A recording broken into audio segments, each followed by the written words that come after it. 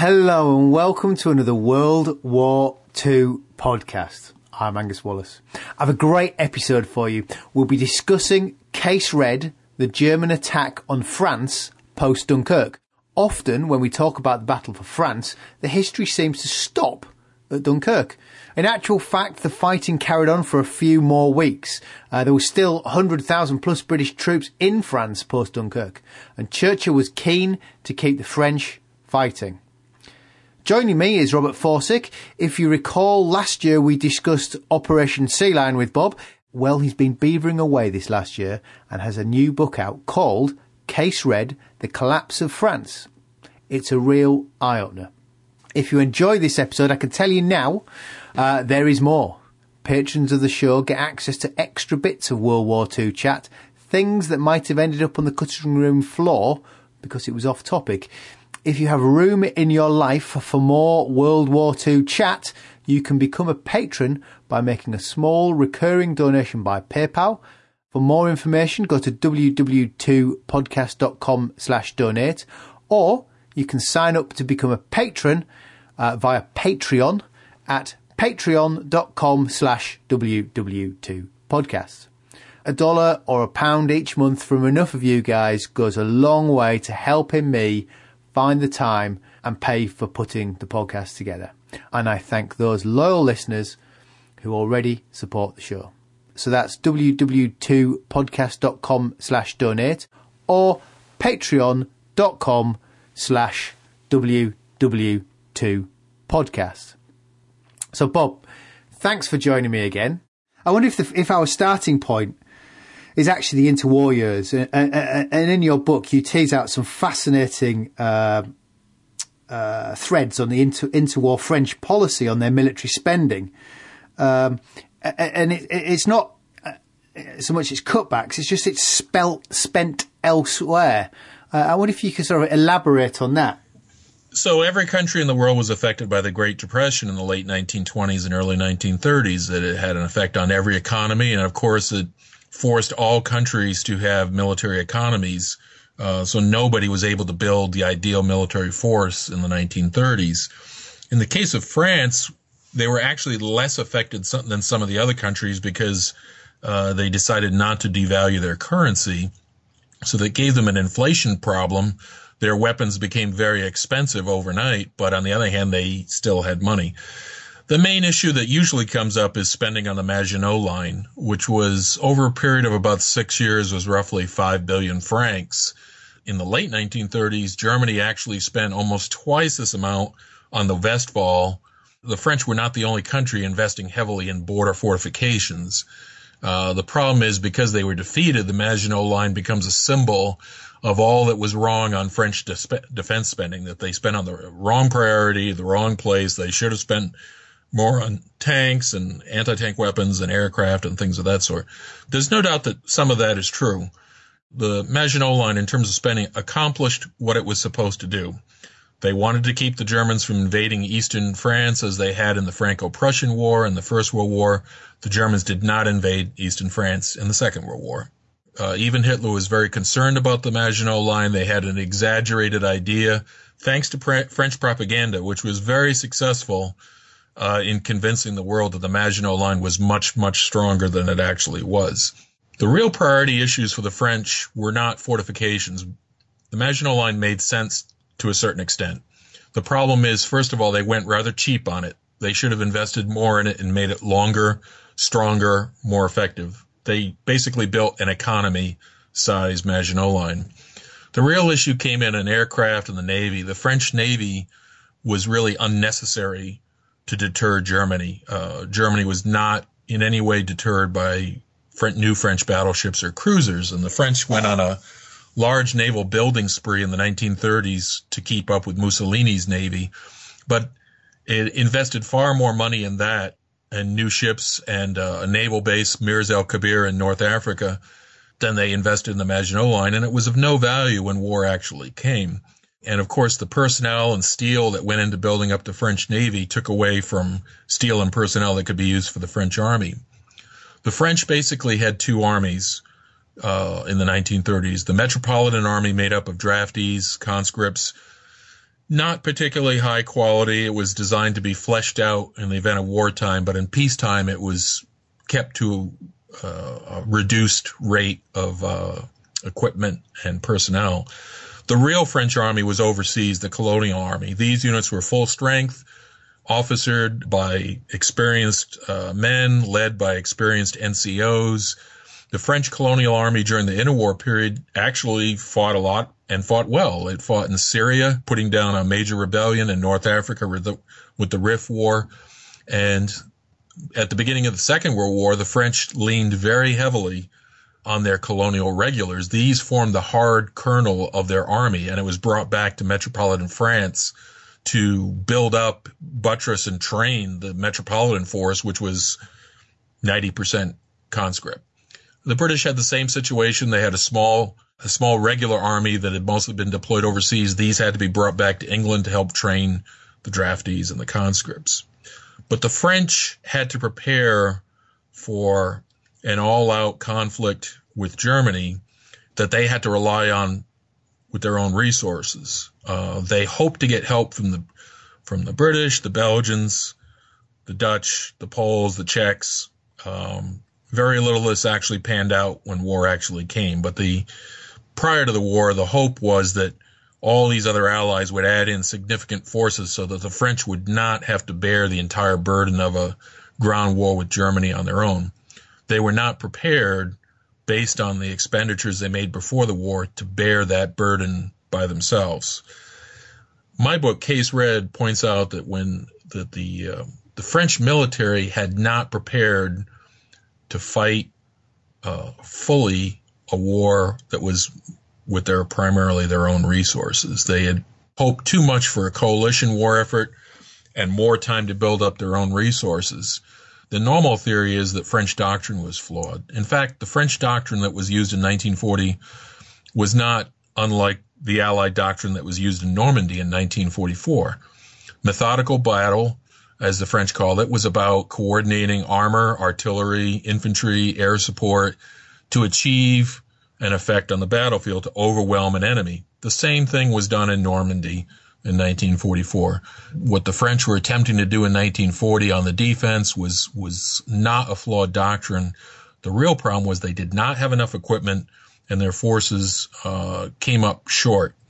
We see this particularly after Dunkirk. Of course, over 200,000 British troops were evacuated from Dunkirk. A lot of people forget that over 100,000 French troops were evacuated from Dunkirk. They were landed mostly at Cherbourg, and the French army quickly tried to rebuild these units. 100,000 troops was more than 5 divisions. It would have been very handy in the Battle of France. Unfortunately, they had no equipment to give them. In the 3 weeks remaining to the French Third Republic, they were only able to re-equip a very small percentage of these troops, a few thousand, just in time for the final battles. So the real problem here in 1940 for the French was a shortage of equipment. They had not prepared for an all-out ground effort from the beginning, and they really had hoped that they could increase production and not have to face a real test like this until 1941 or 42. Now, the other countries were in the same situation. The British army could not be re-equipped after Dunkirk for nearly a year, and that included Lend-Lease help from the United States as well.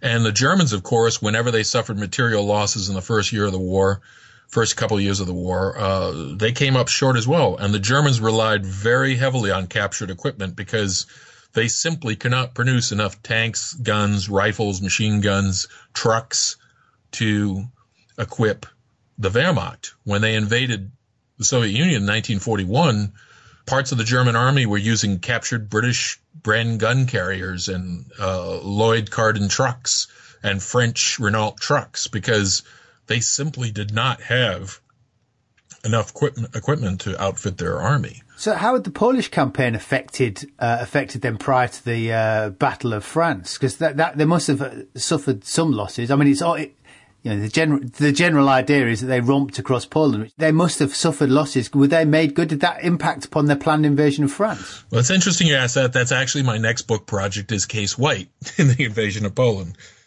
German losses in Poland, particularly in terms of tanks, they lost about 1/4 of their tanks were damaged or destroyed, which was quite a lot. And they had to make do with hundreds of Czech-made tanks for the invasion of France. Rather ironically, it was thanks to the French help to the Czech government during the 1930s that there were all these Czech tanks existed. The French, of course, had tried to build up France and Poland as allies in the East. They provided them technical assistance and helped them build up their own arms industries. This is, I think, part of the law of unintended consequences, that the French never anticipated that the tanks they helped the Czechs make would be used against them someday. It did not work out in their favor. But yet, German losses were significant, but the German military was built for short-term conflicts. And even though they suffered significant losses in Poland and later in France, I mean, the Luftwaffe lost well over 1,000 aircraft during the French campaign, which hurt them during the Battle of Britain. They were short roughly 800 aircrew that probably would have made a difference during the Battle of Britain if they had survived. The Wehrmacht was designed for short-term campaigns, hit hard, take the losses, win quick, and then spend a few months repairing and replacing casualties and lost equipment. That worked well up until 1941 in Russia because the campaign there never ended. So they were never able to catch their breath, which they had relied upon in the early campaigns, was that nothing lasted past the point that they could continue. So, I mean, that was a game changer for them. And the French in 1940 lasted 6 weeks, which was the longest that anybody went toe-to-toe with the Germans up until the Soviets. Essentially, every military started the Second World War shorthanded of equipment. Most militaries are in much the same situation today. They're not geared for long-term protracted warfare. That takes years of building up stockpiles before a country really is in a position to fight for more than a few weeks, and that continues today. It's a huge cost that people won't stomach. Taxpayers generally don't want to buy stockpiles of artillery ammunition when they don't need them. Yeah. I mean, I wondered if the British and the French were really, at the start of the war, they were just trying to get the numbers up and get as many people deployed as possible. So they're sort of very much thinking of the First World War and then thinking, that, as you say, the kit will follow along afterwards. Yes, unfortunately, the British did this even more. The Secretary of War at the time, Corbelisha, he decided that he wanted to ship 3 of the Territorial Army TA divisions over to France during the winter of 1939-1940 to train over there. They went to France essentially just with rifles, no other equipment. They had very few vehicles either. No anti-tank guns, no anti-aircraft guns, very little equipment. Most of these personnel had not been trained beyond very basic level of training.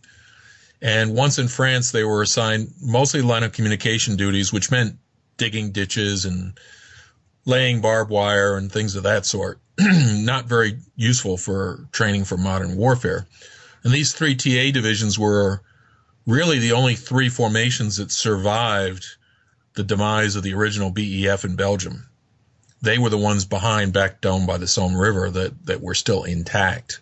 Of course, they had almost no capability, and at the last moment, to try and prevent the Germans from reaching the English Channel, the decision was made by Lord Gaunt to try and position them sort of as blocking forces in the way, which did not block Guderian for more than 24 hours, and unfortunately led to 2 of the 3 divisions being demolished with heavy casualties. In fact, a large portion of the BEF casualties in 1940 came from these 3 units rather than the regular units, most of which made it off the beaches in Dunkirk back to England with acceptable levels of casualties. But the 3 TA divisions were badly beaten up.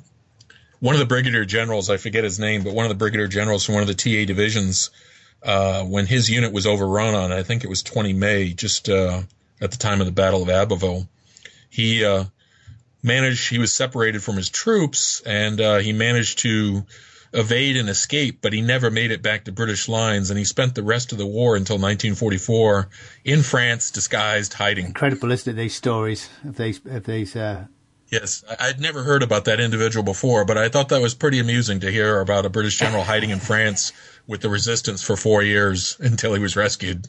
As you said, the BAF sort of is bypassed, and you have these TA units as the backstop. I wonder if the early successes, with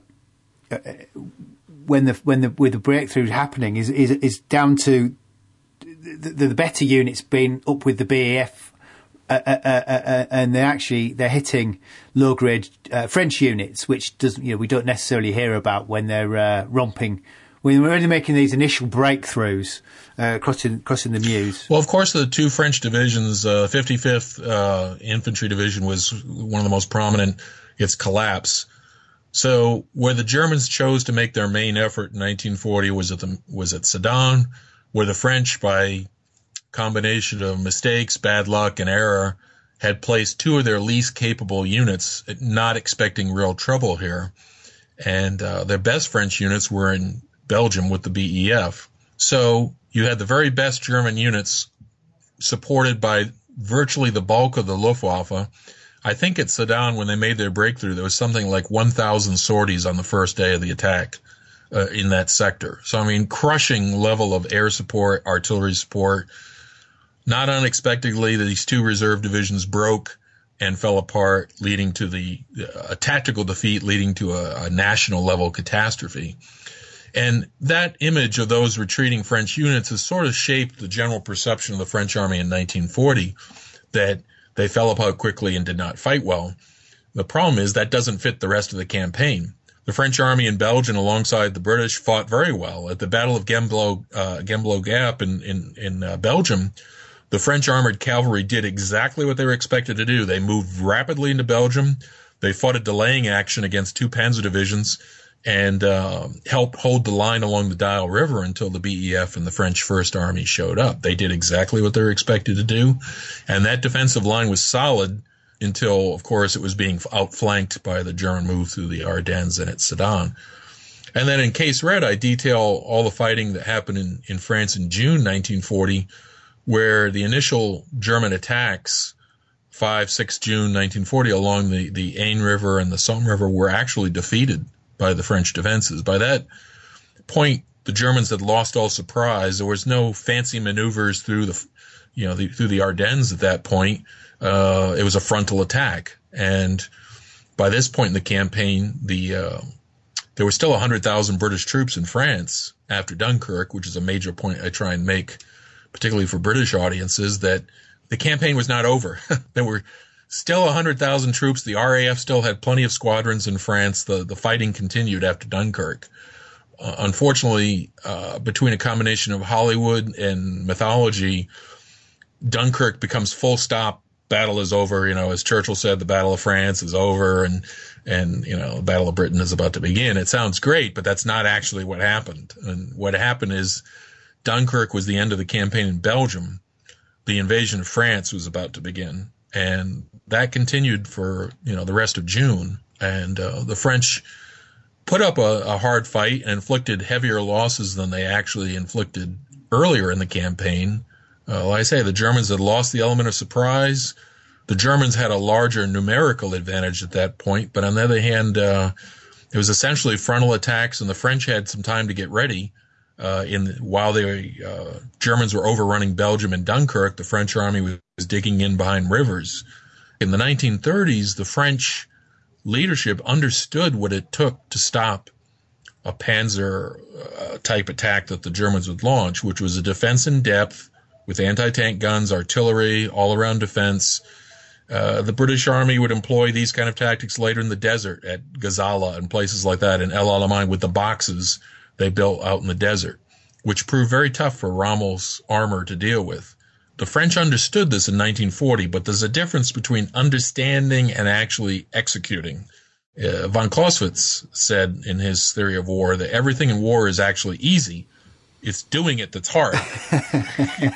There's nothing in war that's rocket science, except, I guess, rocket science. But most of the things, stopping tanks, the French knew you put anti-tank mines in the ground, you put obstacles out there and cover them with anti-tank guns and automatic weapons, you'll stop the enemy. It just, the problem was it was not so easy to actually do on the fly, in June 1940, and they ran out of material. But I get the feeling, around Dunkirk, the Allies seemingly have lost the initiative, but there is sort of a, sort of alluded to, a pause here this is where they switch from Case Yellow to Case Red, which is the second half of the Battle of France. Was there anything they could have done to sort of regain the initiative or contain the breakthrough? The Battle of Abbeville was probably the make or break point there. So while the Dunkirk perimeter was being squeezed, there were minimal Allied forces on the Somme, defending the Somme River, but there was ad hoc British formation known as the Bowman Division, which does not get talked about too much. The 1st Armored Division was also showing up in France as well. And the French had managed to get a few of their better colonial divisions to the Somme River, and eventually de Gaulle's 4th Armored Division. So you had a stream of Allied reinforcements going to the sector, which at the time was only lightly held by a few German divisions. In particular, I make a big point about talking about this one Bavarian division, the 57th Infantry Division from Bavaria, reservists. They were given the mission. After Guderian had taken Abbeville, the tanks turned away from southward and turned north to go finish off the Dunkirk perimeter, leaving the bridgeheads they had gained over the Somme held by German reservists. And this was probably a brief opportunity at the end of May and early June 1940 for the Allies to destroy a sizable German force, maybe 2 divisions. They tried. In the Battle of Abbeville, you see 5 Allied attacks occurring over a period of about 6 days involving the British 1st Armored Division, the 51st Highland Division that was retrieved from the Saar front, de Gaulle's 4th Armored Division, and several other French divisions. And they did achieve some success against this German reserve division. I don't want to say they came close to recapturing Abbeville, but they reduced the German bridgehead over the Somme in that sector and inflicted considerable losses.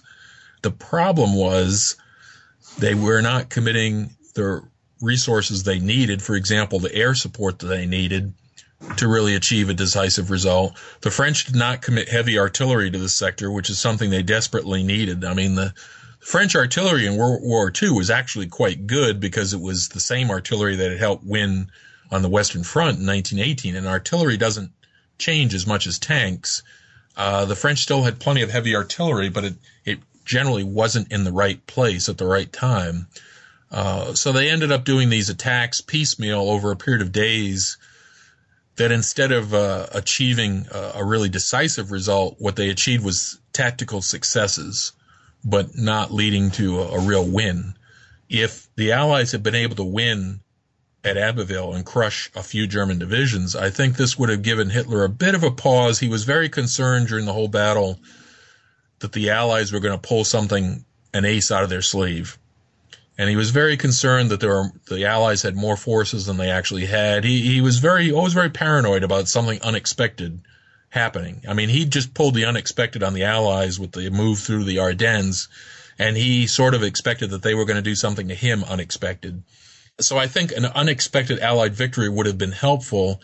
I don't think it would have changed the actual result of the campaign, but it would have slowed the Germans down a little bit and given the Allies a little bit more chance to organize their defenses.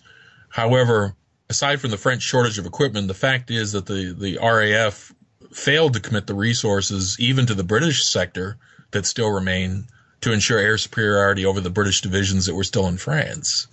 A lot of this is due to Dowding's insistence with Churchill that a large part of the RAF and particularly all of the Spitfires be kept back in England, to prevent German air raids, which were not occurring at this point. And Dowding, of course, had an important point. He understood that after France fell, that Britain was next, but the Luftwaffe was losing aircraft by the dozens over France every day, and every Luftwaffe aircraft shot down over France was one less over Kent or Sussex. So there was a trade-off going on here that the RAF was saving its best aircraft for later, but of course it was missing the opportunity to inflict and potentially delay the Battle of Britain later into the year. As it was, the Luftwaffe could not mount their first attacks on England serious attacks until early August. It took them roughly 6 weeks to replace and repair aircraft and replace their immediate losses and prepare for Eagle Day over England in early August 1940. Heavier losses in France, of course, would have reduced the number of Spitfires available, perhaps, but on the other hand, it would have also reduced the number of Luftwaffe aircraft coming over the channel. So there's a trade-off going on here, and I understand it's easy for post-war historians like myself to say, well, they could have done this, they could have done that. Yes, well, the French were pleading for Spitfires throughout the entire campaign, and it's interesting, the only Spitfires that ever flew over France during the 1940 campaign were at Dunkirk to support the evacuation, and when Churchill flew to Paris, he was escorted one time by Spitfires. But the Dowding and the RAF refused to allow, the best aircraft to be committed, and the French were outnumbered both numerically in the air, and also they had banked on the Army being the most important, so they had better tanks than the British, but the British had better fighters than the French. This also begs the question, imagine if the British and French had actually cooperated on sharing military technology 5 years before the war actually began. The British could have benefited from better French technology in terms of riveted armor for their tanks, welded armor for their tanks, better anti-tank guns. On the other hand, the French aircraft industry definitely would have liked the Merlin engine. Just as the war was beginning, the Rolls-Royce made an offer to the French to receive 150 Rolls-Royce engines to re-equip some of their new fighters. Basically, this was kind of a little late, too late to make a difference, and I believe a small number were actually license built in France just before the collapse. But one can imagine, what if the French had actually re-equipped some of their fighters with Merlin engines? I mean, that would have... Yeah. If you can't send Spitfires, at least send the engines. There's another thing, I guess, which both sides... I was just reading that both sides probably never knew, was that the British were outproducing the Germans by enormous amounts when it came to replacing aircraft. And with that in mind, that if they knew that, they might have been more willing, I suppose, to send Spitfires. But it's what you don't know that's the important thing at the time, isn't it? I think early on, aside from Churchill, I think he was one of the few in the British government or military who believed the French could hang on because of his impressions from the First World War. But I think a large part of the British senior military leadership and some of the political leadership did not believe that the French were in it to win it, and expected them to throw in the towel, and were refused to commit totally to the campaign in France because they didn't expect it to turn out well. And I think that's certainly true of Alan Brooke. And I think that even the RAF was not fully convinced, so they were unwilling to really commit to a European war in a full sense. So I think that was part of the problem. Well, Brooke seems very disparaging. From the French point of view, the big shocker, recall that in the First World War in 1918, that Britain had something like 2,000 aircraft on the Western Front and almost 1 million troops. So in 1939, 1940, the French expected something similar, and instead when they saw 10 divisions show up, they said, "You've got to be kidding." And the British 1st Armored Division showed up, and most of the tanks were not equipped. They were equipped with, the Mark 6 was equipped with just a machine gun. And they said, "You've got to be kidding. Don't you have anything better than this?" And Britain had emphasized air power, and they had invested in excellent fighters and a large bomber force. What the French saw was the best fighters were kept in England, and the bombers, for some reason, under Chamberlain, were not bombing Germany. So it looked like Britain's trump cards were being held back from the conflict. Now, when Churchill came in, of course, this changed a little bit, but kind of too late to influence the situation much in France. And they had not prepared to fight. They were hoping it was going to be like 1918 again, that at least England up front would contribute a large force in the air and on the ground, and eventually the United States and other countries would join it as well. So they'd be a coalition effort. They did not get that in 1940, and they weren't ready to bear it on their own in terms of the numbers.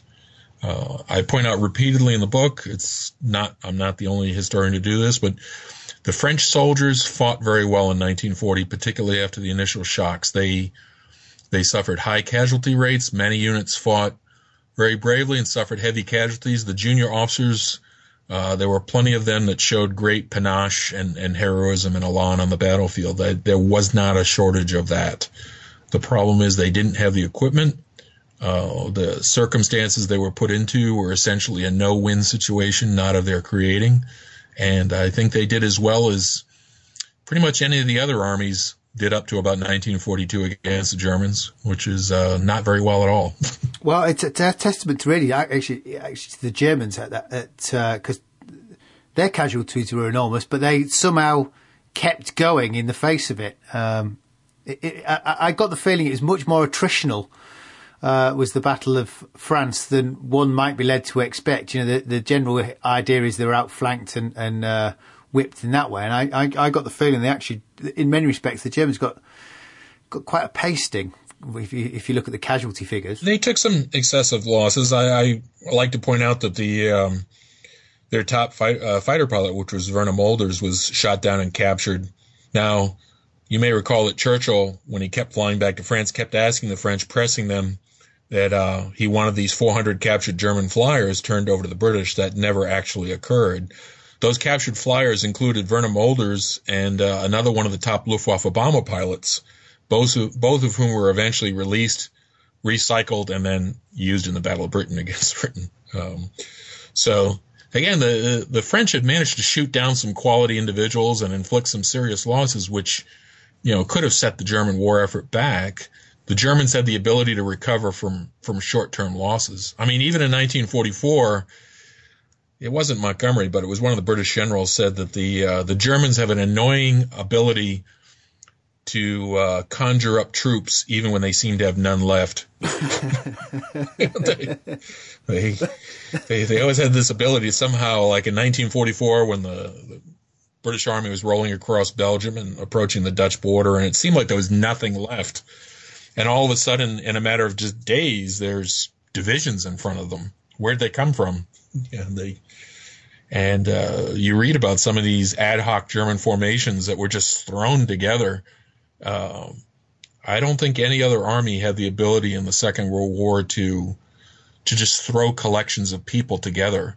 And a lot of times these weren't even just army people. A lot of times they were Luftwaffe ground personnel, Navy personnel. Some of them weren't even German. I mean, these included POWs from the Soviet Union, the so-called Osttruppen, Eastern troops, people from all over. They would just throw them together into a combat force and achieve fairly remarkable results against, you know, well-led Allied units. Well, I wondered if the French morale sort of hadn't collapsed because they kind of had this idea that you get the Battle of the Marne in 1914 and the Germans have stopped from getting too close to Paris. There's Operation Michael in 1918 during the First World War. They stopped. And I wondered if, basically the Allies kind of believed that the Germans must at some point run out of steam in 1940 like they did in the First World War. But as you say, they had somehow an ability to keep going. Well, there's no doubt the French, particularly Weygand, was counting on that. But the problem is he didn't do what he needed to do to make that happen. So, for example, like you mentioned, Michael in 1918. Well, in 1918, they defended Paris.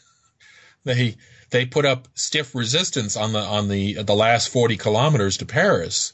And same in 1914. But they did not do that in 1940. So they had built this ad hoc defense line called the Chavanot Line, which is not even mentioned in most World War II histories. But during the Phoney War, they had built some defenses outside of Paris and by an engineer named Chavanot. And Weygand initially said, we're going to defend Paris, and they assigned what divisions they had left to hold this Chavanot Line. And they actually did a pretty good job for a couple days. The problem was, on his own initiative, without consulting the French political leadership, he ordered Paris evacuated, and he did it in a very underhanded sort of way where not everybody was notified. And it's clear that Weygand was doing this to spare civilian casualties in the capital and everything of that sort. But if the Germans had had to fight for Paris, and that's another thing, if the French had mounted a real defense of Paris, there's no doubt in my mind that this would have taken at least 2 weeks for the Germans to deal with. I mean, Warsaw was fully surrounded by the Germans in 1939. It took them more than 2 weeks to eliminate the Polish forces in Warsaw. And I believe that if the French had made an effort to defend Paris with similar number of forces, at least 5 or 6 divisions, there's no way the Germans could have dealt with that in less than a couple weeks, which would have bought some additional time. The result, of course, would have been destruction in Paris, of course, keeping in mind that by 1944, Hitler was ordering the entire city leveled. It's a relative term. What you save today might be destroyed by the invader tomorrow.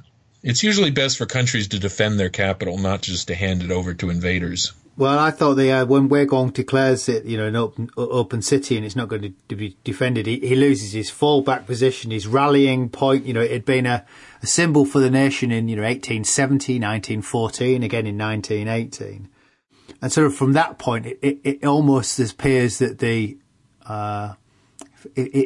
upper echelons of the French military are almost feel defeated rather than necessarily the man on the ground or even the politicians. There's no doubt that at that point there's a deflation of morale and there's a realization that we're losing the capital and we didn't even fight for it.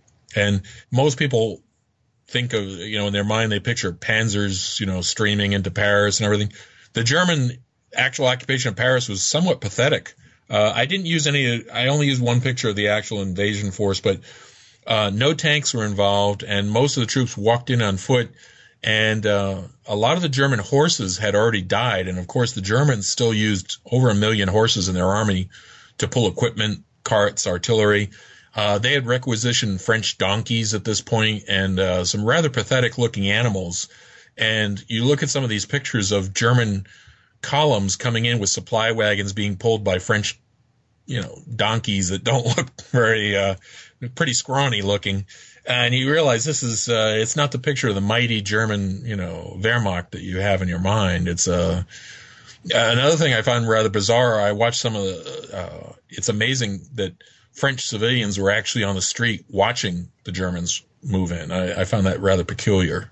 Women and walking by, you would think most people would be behind doors at that point, rather than walking on the Champs-Élysées, watching them come down the street. But I guess it's possibly a sign of the lack of threat that they felt from their own side, if that makes sense. From a French defensive point of view, they must have felt that no one's going to shoot at the Germans, so they couldn't get caught in any crossfire.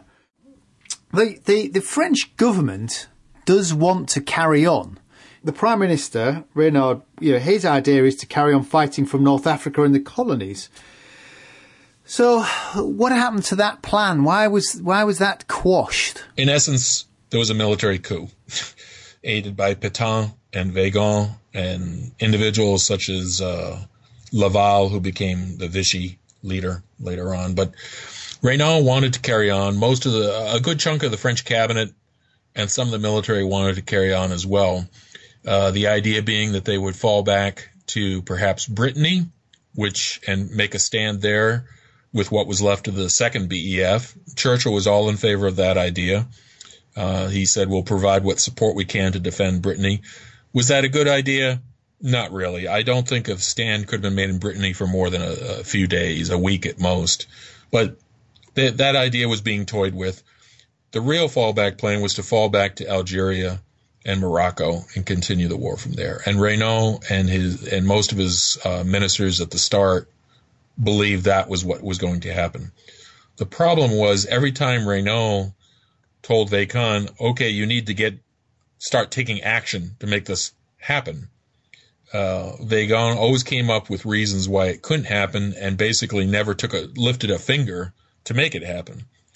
There are a variety of reasons to this. One, Weygand was very conscious of the fact that an armistice was coming in metropolitan France. He was the commander on the spot. He knew that he was most likely the one that was going to have to stay behind and sign the armistice with the Germans. the French commander in North Africa was likely to become the new commander-in-chief of the French army.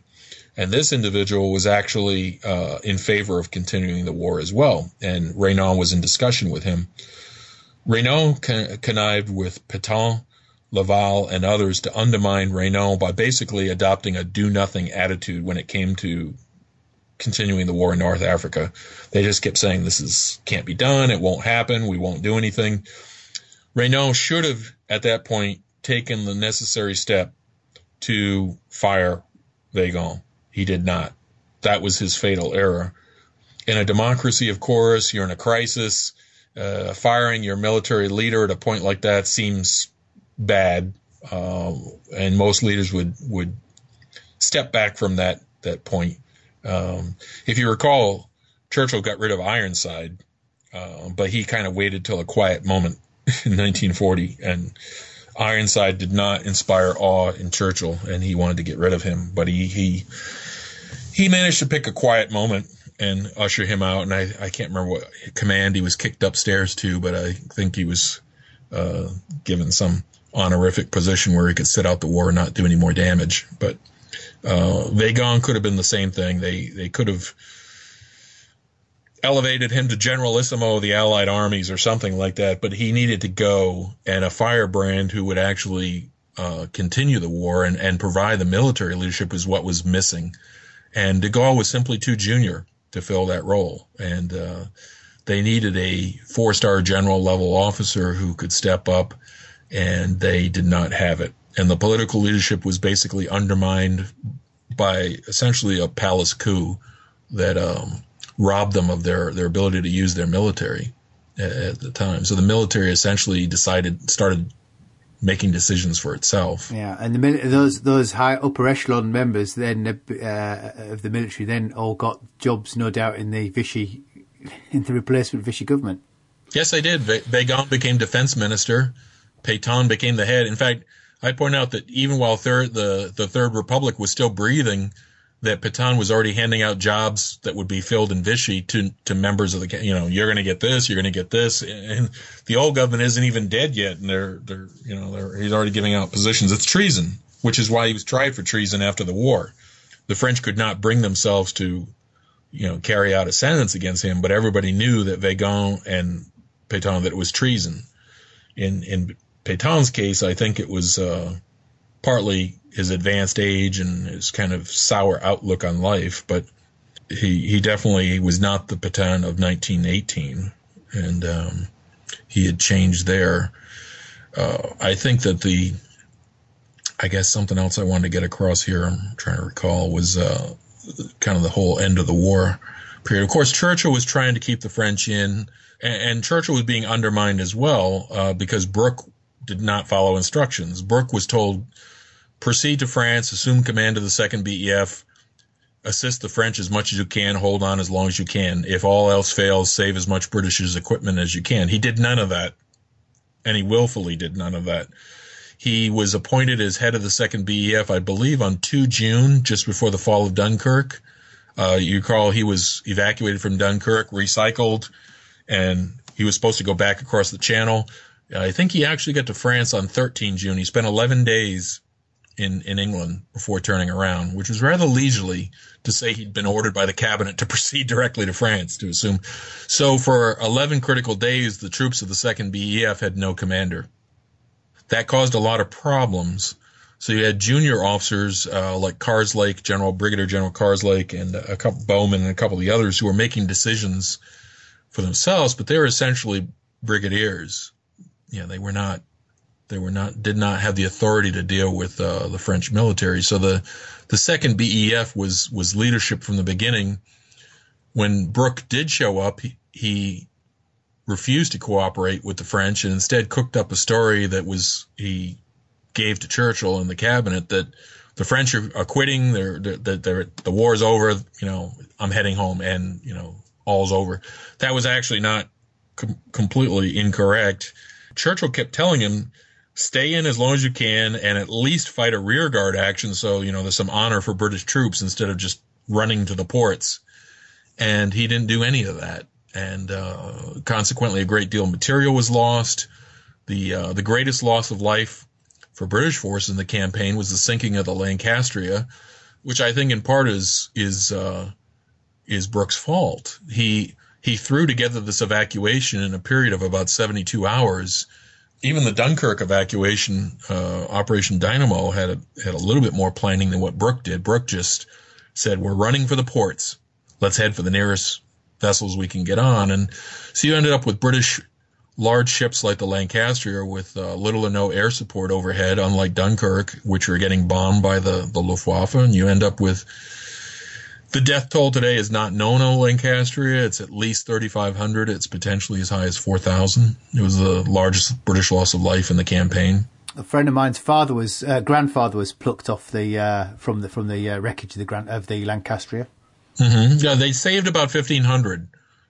In fact, French destroyers participated in saving British survivors from the water, who then got on the next British ship and sailed home. And I thought it was interesting that some of the local commanders, I mean, they were even being told to destroy all their equipment on the docks, including brand new trucks, lorries, artillery pieces. One local lieutenant colonel, I believe, disobeyed orders and took his artillery. They took the time to load the artillery. These were some of the few artillery pieces in England, modern 25-pounders.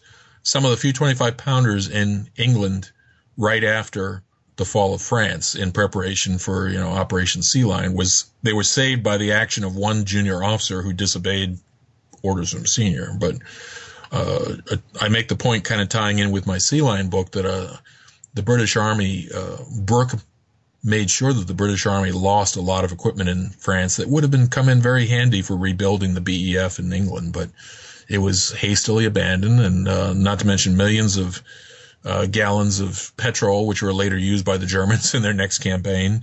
It was a hasty and ridiculous retreat because I believe he emotionally rejected the mission.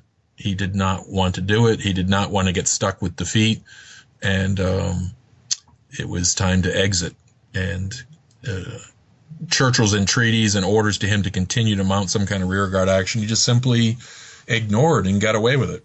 It's a curious mixed message the British are sending when you've got the political leadership saying they're going to attempt to back them to the hilt, and then at the same time the British military are not sending the RAF squadrons that the French are. Well, and this played into Reynaud's fall because Reynaud had banked on the Anglo-French alliance.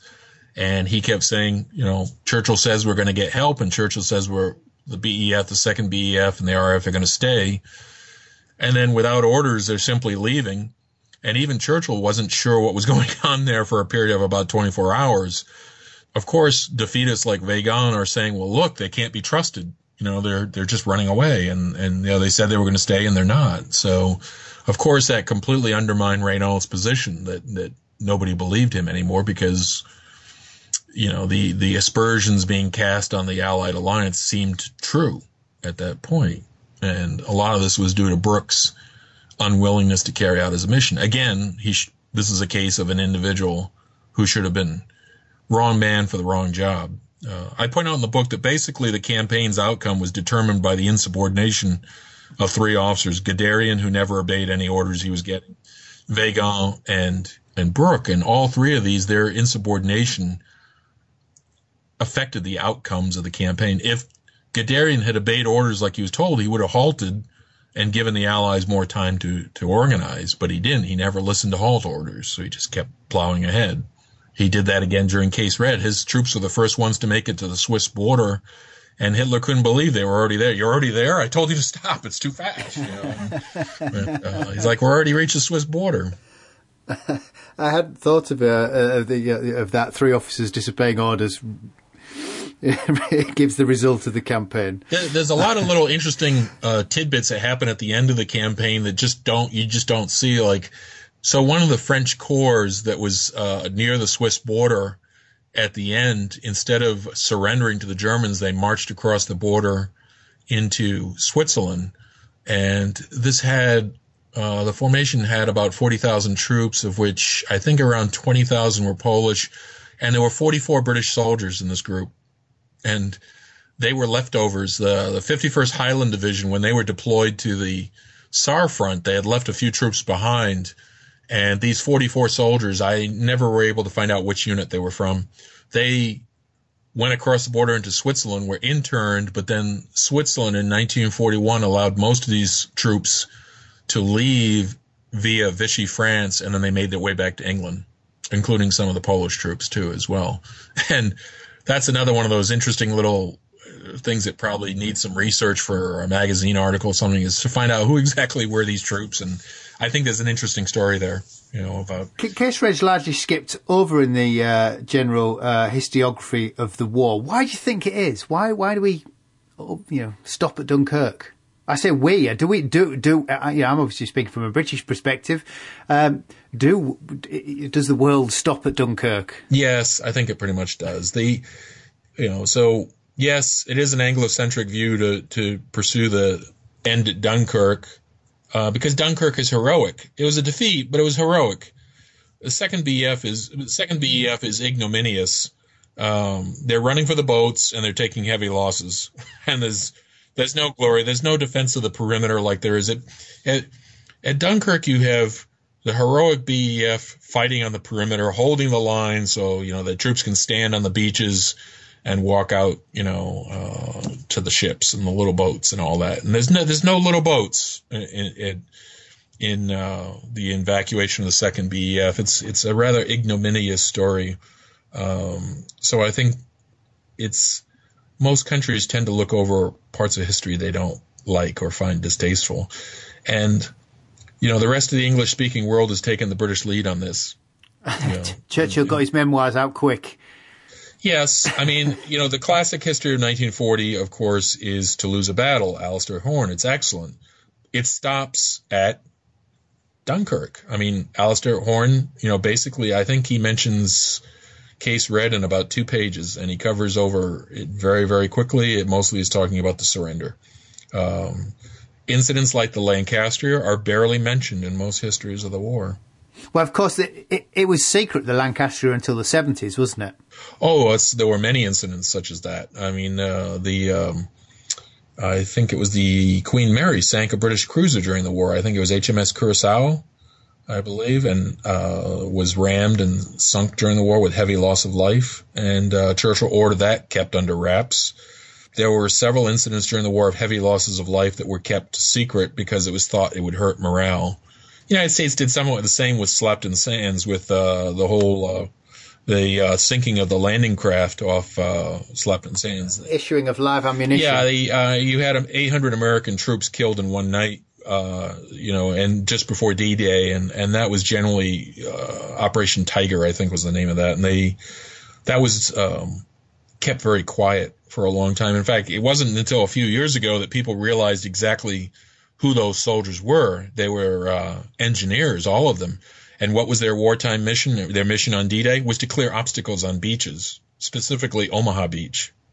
So the heavy American casualties on Omaha were in part due to the losses of this one German raid that killed the trained engineers just, a couple weeks before the actual D-Day operation, and kind of threw a monkey wrench in the whole plan, for that beach. And these were the trained experts who were going to clear the obstacles, and most of them were killed, in training exercise. And have the French been complicit in forgetting? Well, of course, World War II, and particularly 1940, is very complex in history. Now, there are a number of French language histories that are going a long way, and I freely admit to using them as resources. And I did a lot of research in French language sources. You have a number of authors that have been trying to correct the case and point out that the French, particularly the French Air Force, fought very hard and suffered, I think, 45% losses during the campaign. You only had about 800 trained French pilots in May 1940, and roughly 45% of them were killed, captured, or wounded during the campaign. That's pretty heavy losses for 6 weeks. The French Air Force was fighting hard right up to the end, mounting sorties against the Germans and southern France even. But the French, I think, have been trying, but it's very touchy for a number of reasons. The Third Republic fell. It was replaced by a quasi-legitimate government, depending on your point of view. The Vichy government, which is seen as illegitimate by the Anglo-Americans, not so by all Frenchmen, who view perhaps de Gaulle is illegitimate. So you end up with that, who is the legitimate government of France during the war? And then after the war, there's a lot of ugly memories associated with collaboration and all these things. So the Second World War, 1940, I think is being studied intensively in France today, but it's also depends heavily on your point of view in terms of where the emphasis lies and how it is regarded. I think younger French people are very interested in learning more about 1940, and they're learning something different than we're learning from it. And the history of France in the last 100 years is they get invaded relatively frequently, and it usually doesn't turn out too well. They are cognizant of that they need to study this. It's not an academic exercise. Bob, that's great. I look forward to discussing your next book, Case White, this time next year. If you found that interesting, I can highly recommend you pick up a copy of Case Red, The Collapse of France by Robert Forczyk. I think for most people it will prove to be very thought-provoking on how they view the Battle of France. I'll put a link to the book on the website. If you've not already done so, you can find me on Facebook, WW2 Podcast. I do post stuff in support of the latest episode, and it's great to hear your comments and thoughts. So that's it for this episode. All being well, next time out I'll be looking at the Luftwaffe in Northwest Europe. I'm Angus Wallace, and thanks for listening.